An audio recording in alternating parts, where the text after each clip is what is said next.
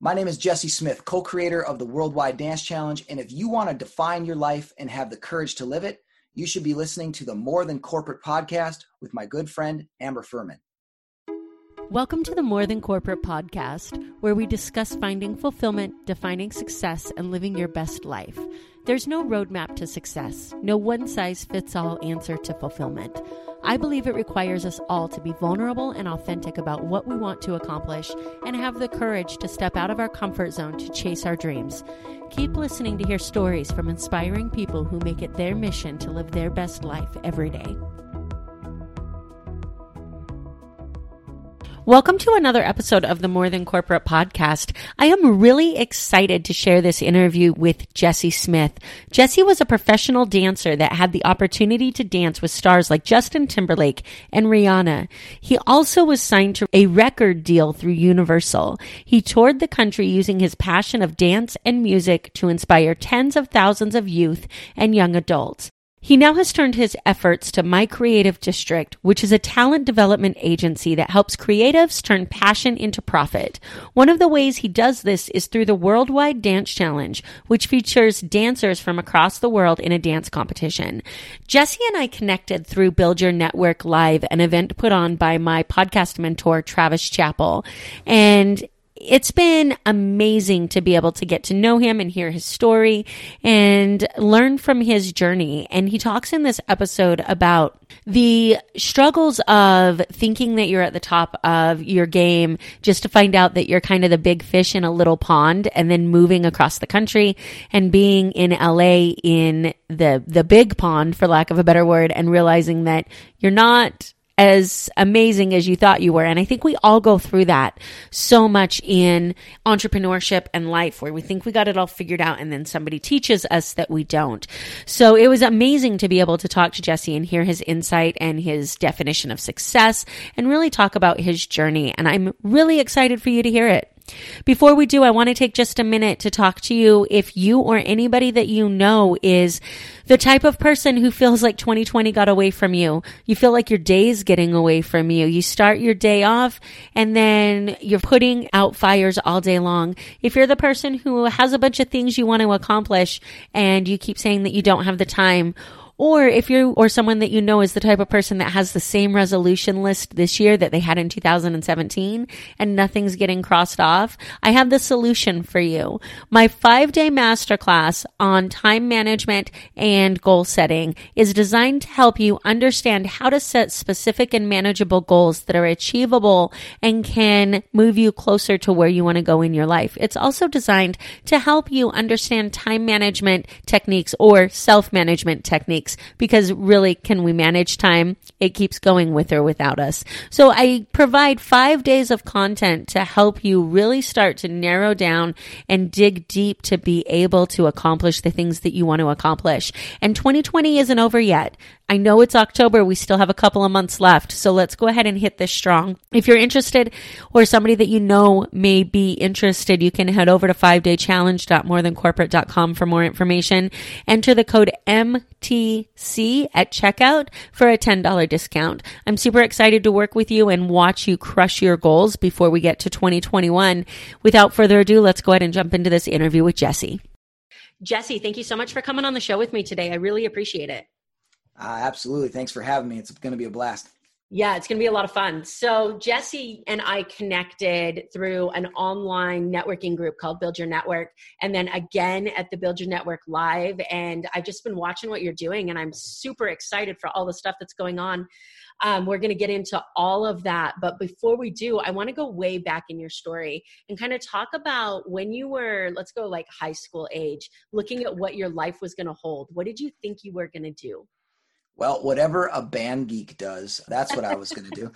I was definitely an outcast, so to speak. I didn't hang with the cool kids. I definitely was a band geek to the max. I loved music. At the time, I was big into basketball, doing martial arts, all those kinds of things. But I always knew that, music was this passion of mine that pushed me. But it also was a good outlet for me because I dealt with bullying. I dealt with being rejected. I dealt with a lot of self-worth issues.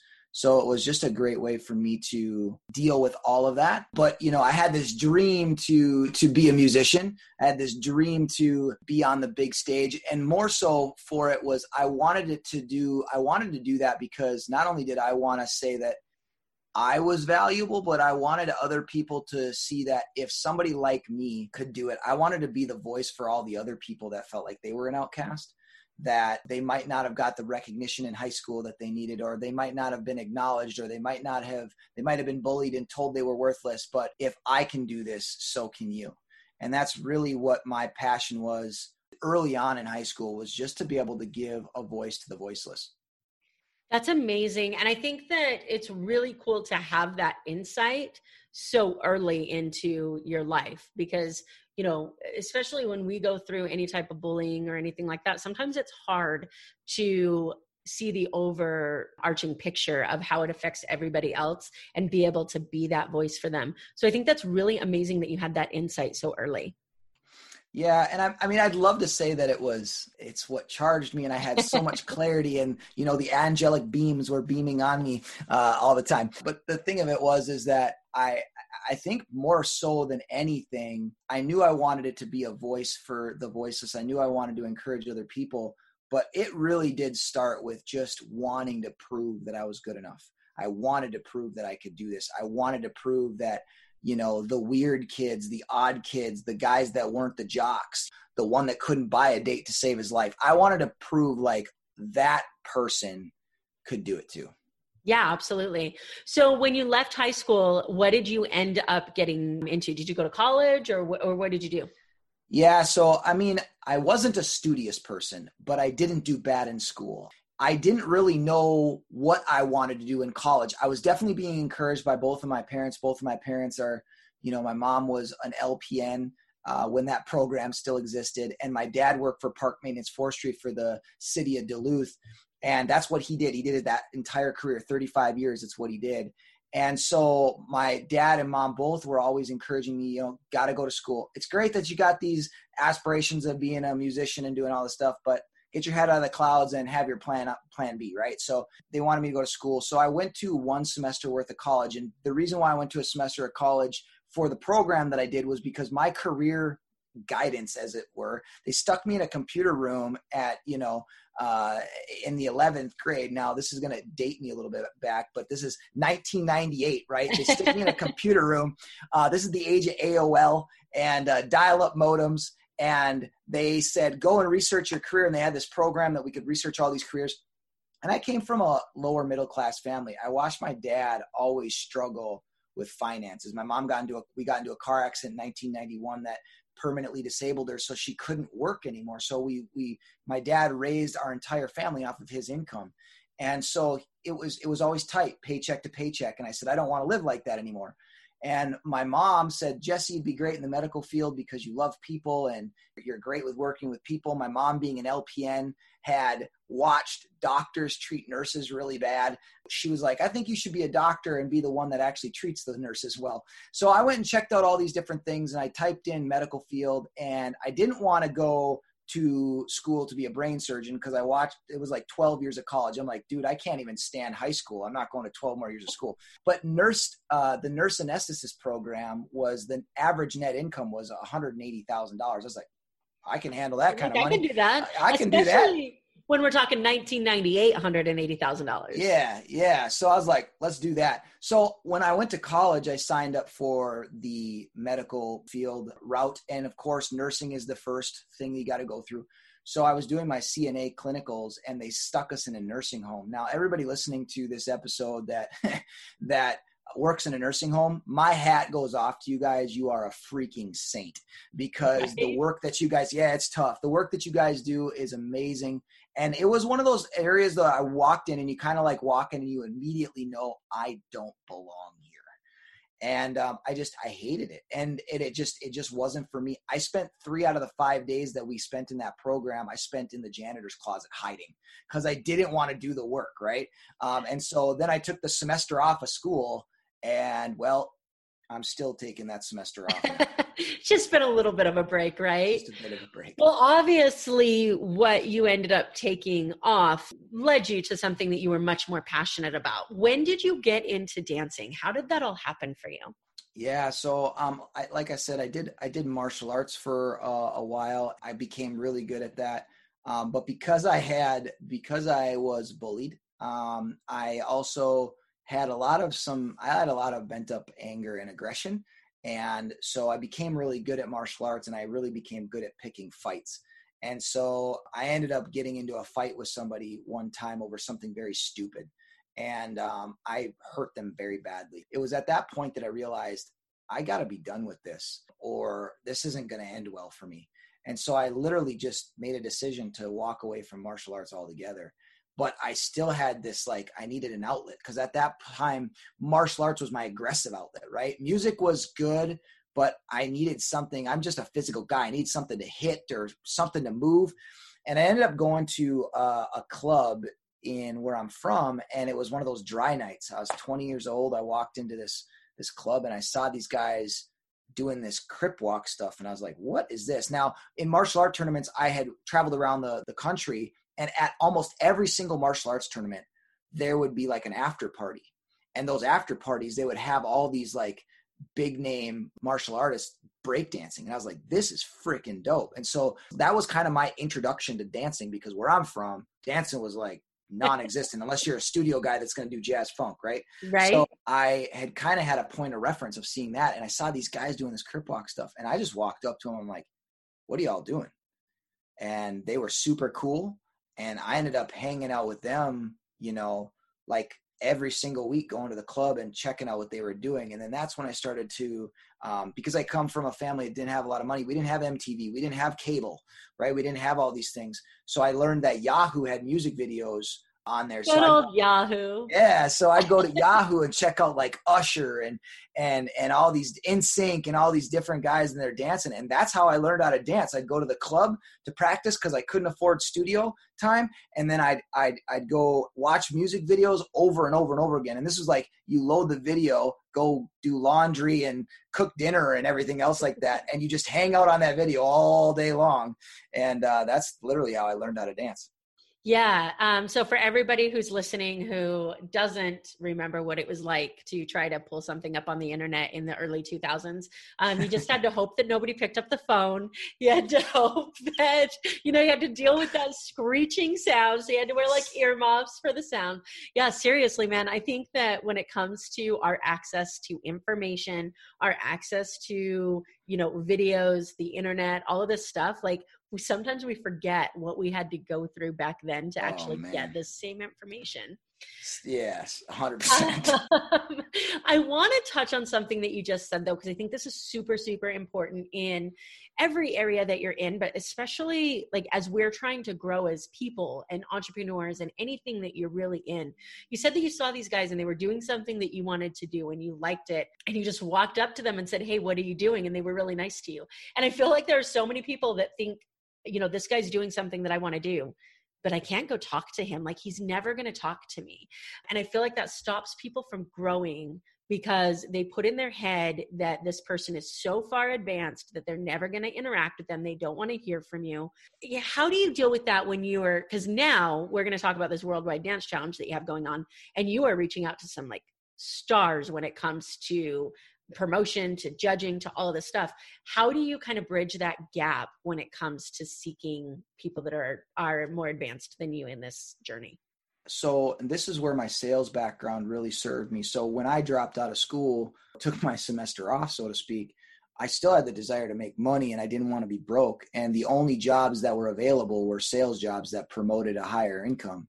And I had been selling, since I was a little kid. I had my own paper route. I kind of always had this entrepreneurial spirit, being willing to talk to people, sell stuff. I learned early on that you're always going to have people tell you no. And what I want to make sure that I explain here is that it's not that I am okay with people telling me no. I still struggle with that all the time. I think a lot of people think that if you're a salesperson and you do really well, that you must be like this superhuman that doesn't fear rejection. That's not true.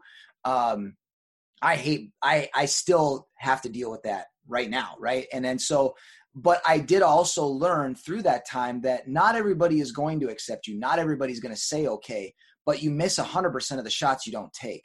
And so I was never going to close a sale if I didn't get a no, because that no is going to lead me to my next yes. I have to go through the numbers. In some regards, it's a numbers game. You ask enough people, somebody's going to tell you yes. And being in sales and learning that early on, it's not that I didn't mind rejection, but I was at least equipped to deal with it. So I at least had the mentality to know I can't get help if I don't ask for it. And, if you say no, you say no, but I'm not going to assume no until you tell me. Yeah, I love that so much. And then I think that there's also another side to it that comes into play, especially when you're dealing with people, when you get into this like elite level and you're reaching out to people who are sought out all the time, is like there's a fine line between respect, I want to learn, like the way that you approach it, and putting them on a pedestal. And I feel like people don't want to respond or engage if you come at them with like a lack of respect. And they also don't want to respond or engage if you put them up on a pedestal, because they are so tired of people looking at them and thinking that they're superhuman. Like they just want to be treated like a human being. So can you kind of talk about, as you're reaching out to people now, how you make sure that you're staying within those two things? Because I think it's a fine line.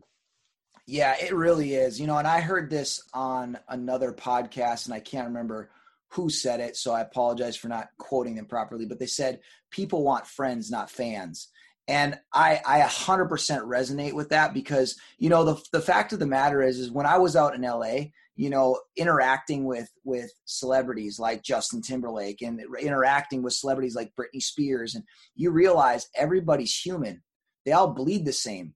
And just because you can sing pretty on the mic doesn't mean you're more valuable than the next guy that's got to market you, that's got to set the stage for your shows. I mean, the fact that Justin Timberlake or anybody else for that matter, people want to go see their shows aren't phenomenal without the guy that's putting together the light show, without putting together the sound. Like everybody has a superpower. And it's we're all human beings. And I think that's what you have to realize is that, listen, I might not have as many people know me as you do, but my value doesn't come from my performance. My value comes from who I am, not what I do.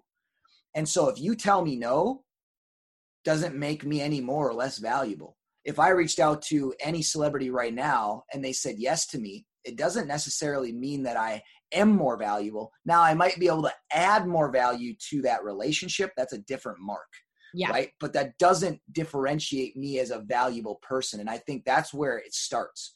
If you can realize that we're two human beings, we both have strengths, and let's see how those strengths can interact with one another and be a benefit to the both of us. That's a different conversation than you've got 1 million followers. Nobody knows who I am. Thank you for listening to my message. Yeah. And that's super powerful for anybody out there, whether you're just starting out and you're reaching out to people that you think need your services, or if you're reaching out to people that you're trying to sell something to, like coming at it from saying, I know something that you need, you know something that I need, how can we add value to each other, instead of, like you said, I really need to make this sell, or I really need to be associated with you, because that's a totally different energy, and people can feel that energy before you ever say a word. Yeah, and I think that's where it comes into play too. If you are networking with, upper echelon people, or people that are higher up in their level of experience than you are, I think is really getting clear, understanding what do they need, right? Because I just had a conversation with somebody about this just today. It's like there's a difference between approaching a networking, because that's really what you're doing is networking. It's different from approaching a networking conversation from, I need this from you. Don't hit somebody up because they have more followers than you do, or because you're wanting to get that promotion deal with them, or you're wanting them to even be on your podcast, because that's all about you, right? It's what do you need and what do I have that helps you with that need? I'm just going to hit you up and say, hey, I know that you're dealing with this right now. This is just something that I'm really good at. I put this together for you. Hey, what do you think? And I love that so much. Yeah, when you approach it from that perspective, you're going to get more people's attention. And that's really coming from a friend versus a fan, right? A fan doesn't think they can help. A fan sits there and gloats and worships and all that kind of stuff. And it's not bad if you're a fan of somebody. It's not what I'm saying. But when you're approaching them, how can I add value to them to be a benefit to them? And that's just a different conversation. Yeah, I love it.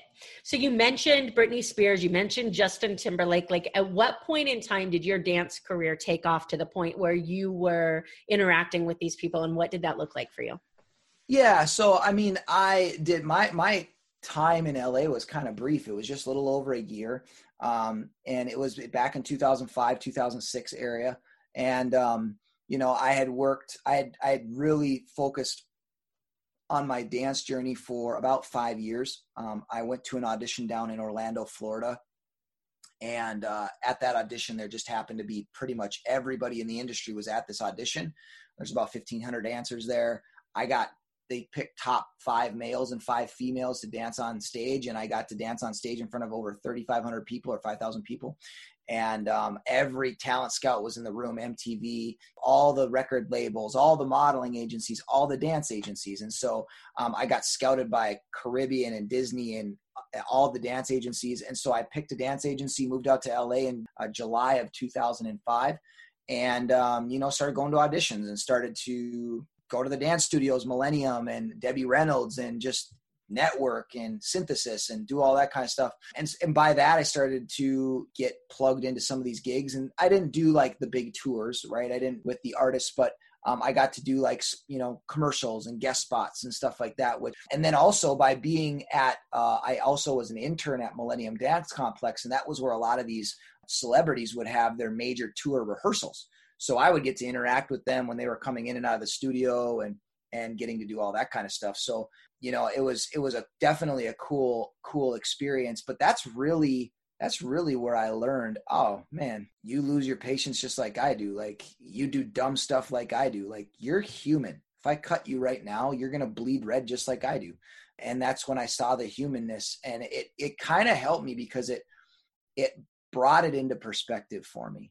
It brought it into perspective in the fact of it helped me deal with my own demons in coming from this place that I didn't feel worthy. I didn't feel worth it. I didn't feel good enough. And just to realize, man, we're all broken people and have some of the same issues. Yeah, I love that. The phrase that helped me out a ton, because when you move to Vegas, you get the opportunity to see like all kinds of different people and interact with people that you may never, and especially even when you start a podcast, you interact with people that you wouldn't otherwise have an opportunity to interact with.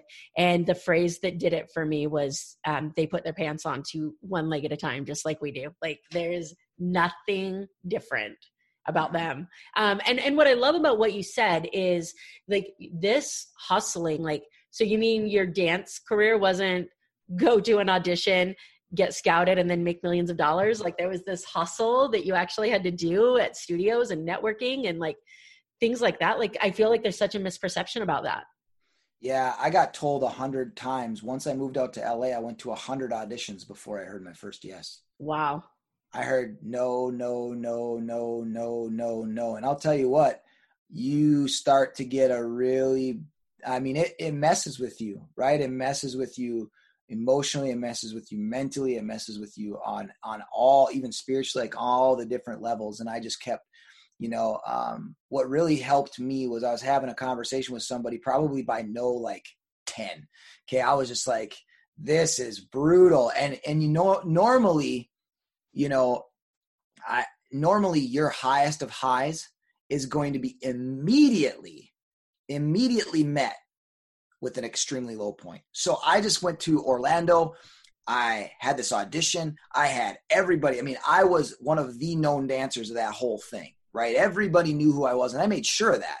Like, if there was a breakfast buffet line, I was dancing through it. I knew that there was scouts from everywhere. I didn't care if you were selling, Jolly Green Giant green beans. I wanted to figure out how in the world you were going to book me for a job. And so I wanted everybody to know who I was, and I was successful in that. And, that's partially why I got up on stage, I think, is because everybody knew me within a shorter period of time. And so I started to kind of think, I'm this kid from Superior, Wisconsin, doesn't have hardly any dance training. I spent most of my dance training either in a club or in Walmart. And, I get scouted by all these agencies. Everybody's touting me, telling me that I'm one of the greatest, blah, blah, blah, blah. And then I come out to LA and I get served a severe dose of reality. Like, yeah, you were at an audition, homie. Now you are in the land of the professionals. Like, you are one of the first dancers that my agency connected me with was a dancer by the name of Legacy. He won So You Think You Can Dance season 6, and he is still known as one of the baddest mama jammas that has ever stepped foot in LA. He was the type of dude that you walked into an audition and it might be a cattle call. And what I mean by that is there's 400 dancers there fighting for 10 spots. And you got maybe 30 of them that are B-boys. And that's what he was. He was a break dancer. He would walk into the auditions and you just saw the spirit of every dancer that was a break dancer go, oh, frick. What am I here for? He's got the job now. But those were the types of dancers that now I was competing with. Yeah. And so the reality of me you did well enough to gain the attention of some people. And I thought because they signed me meant that I had arrived. No, they signed me because I had potential. Yeah. And that's a completely different way to go to look at it. And so when I walked into these auditions and met all these dancers, I quickly realized, bro, you're just another fish in the sea and you got some weight gaining to do. Yeah, absolutely. So let's go ahead and fast forward because I want to be respectful of your time. Let's talk about what you're doing now because I think it's fantastic. What is the Worldwide Dance Challenge? Where was the motivation for doing this? And what's kind of your vision for where this is going to go?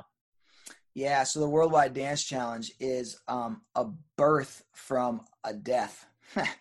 And, COVID-19 happened and literally all my income as a sales consultant, coach, speaker, trainer, pretty much got wiped out, and in about 3 days.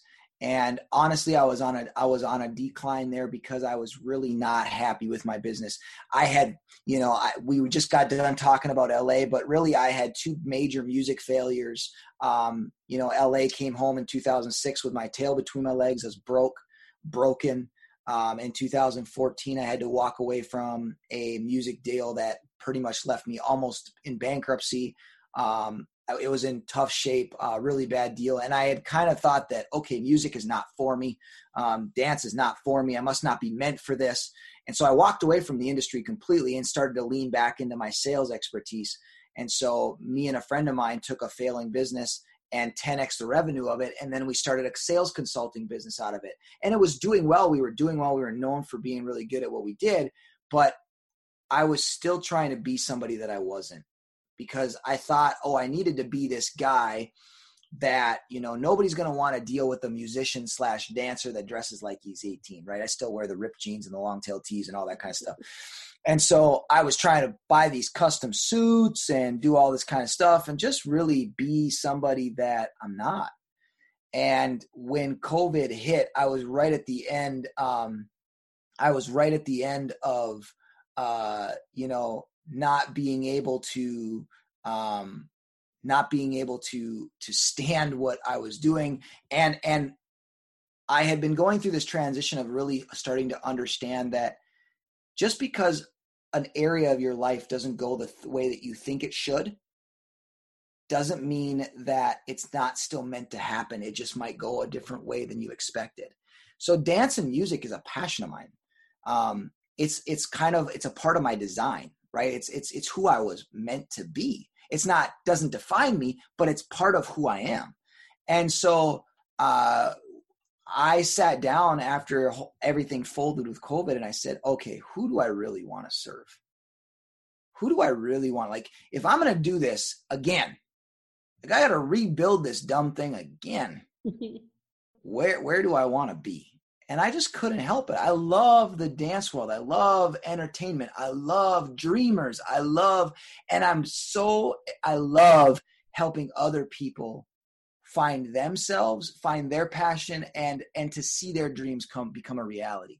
So I was teaching online dance classes just to kind of keep the lights on, so to speak. And I had a conversation with a friend of mine, And within 45 minutes, we were like, oh, let's do this. And this friend quickly turned into a business partner, Zach Knight. And he's like the dude that he glues everything together for me. I'm the crazy creative that's got vision for days. And he's actually the guy that executes everything. And so he was like, we need to come up with 2 dancers and just test this out.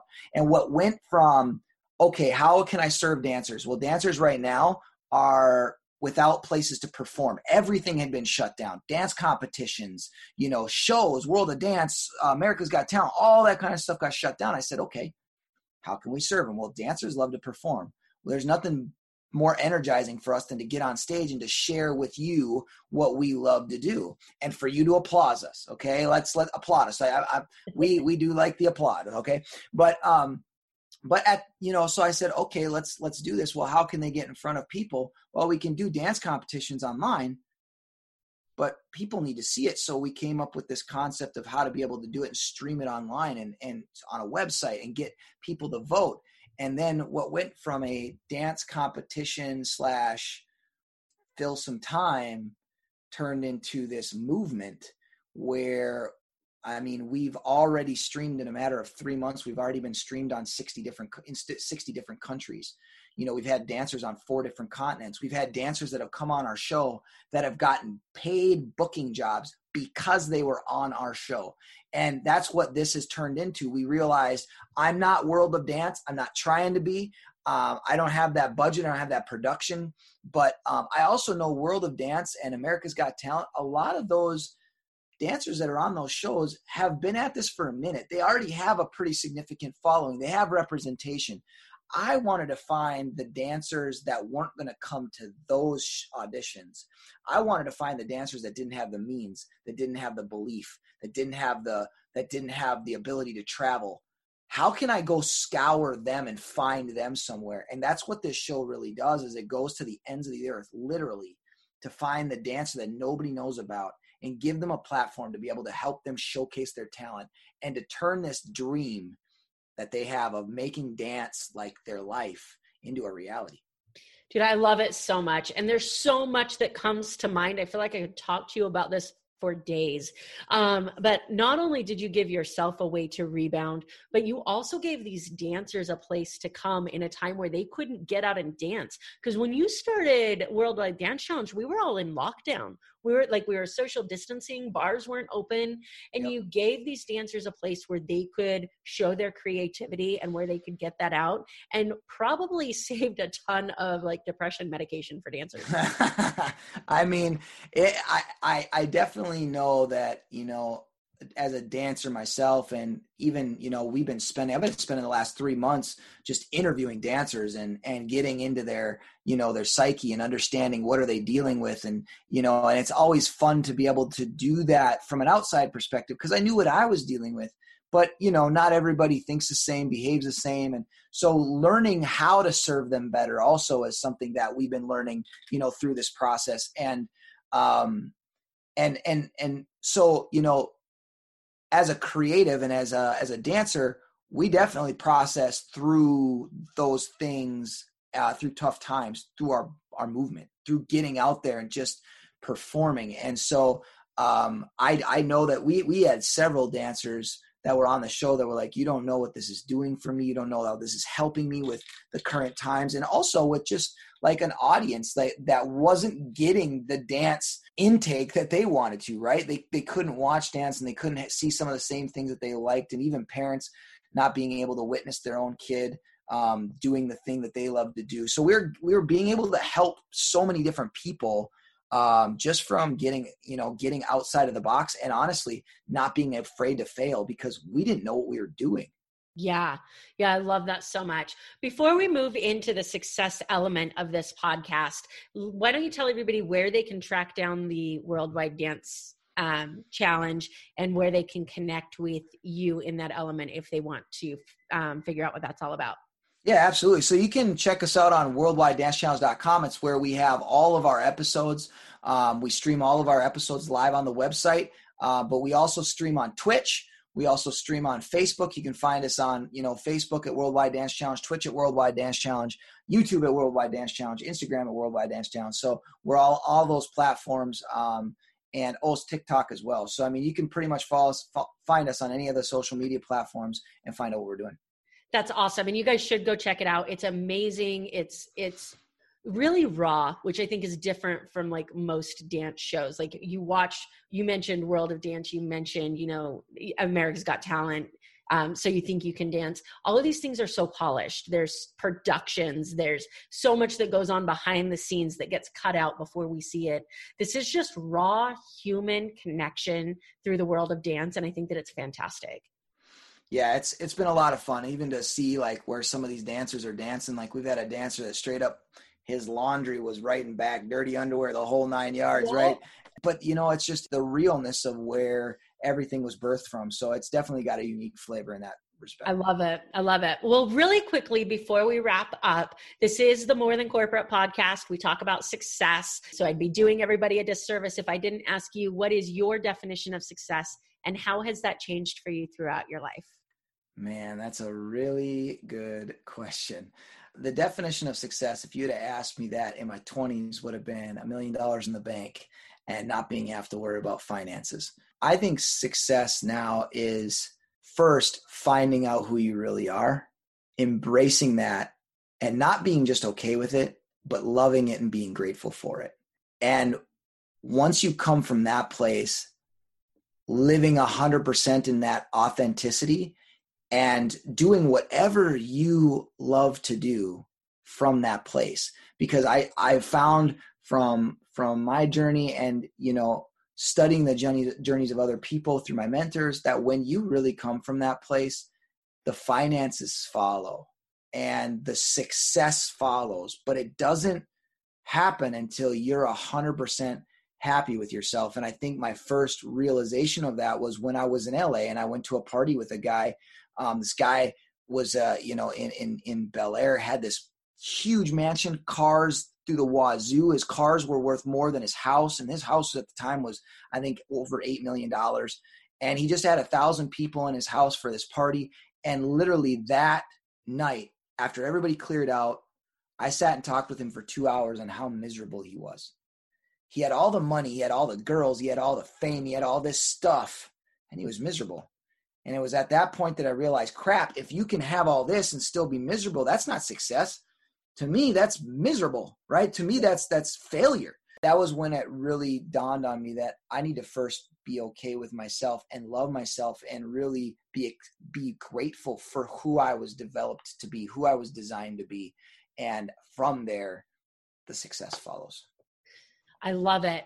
Well, I normally do a quick random round at the end of these interviews. I'm going to skip that in the sake of time because I know that you have a commitment to get off to. I do have to ask you one question that's in my random round though, because I feel like it wouldn't be right to not ask you. What's your pump up song? I feel like I have to ask the musician what their Oh man, my pump up song. That's so tough. It's probably going to be really, really odd. So I'm a big man of faith. And so I listen to a ton of worship music because I do worship music for my church. And there is this group called Planet Shakers out of Australia, and they have this song called Dance. And it is like the most overproduced worship song you've ever heard in your life, but it is so dope. And I get so jacked every time I listen to it. So it's on my like morning playlist when I'm like taking a shower and stuff like that. I just love it. So that is the farthest thing from what I would have expected you to say. And this is why I love asking this question. So, yeah. And I think it's very fitting that the name of your pump-up song is Dance with everything you have going on. Yeah. Jesse, I would love to have you back on. We'll do a more in-depth interview when we get you back on. Worldwide Dance Challenge is going to explode. You guys should be a part of that now. It's already exploding. But thank you so much for spending some time with me. I really appreciate it. No, it's an honor. I appreciate you having me. Thank you.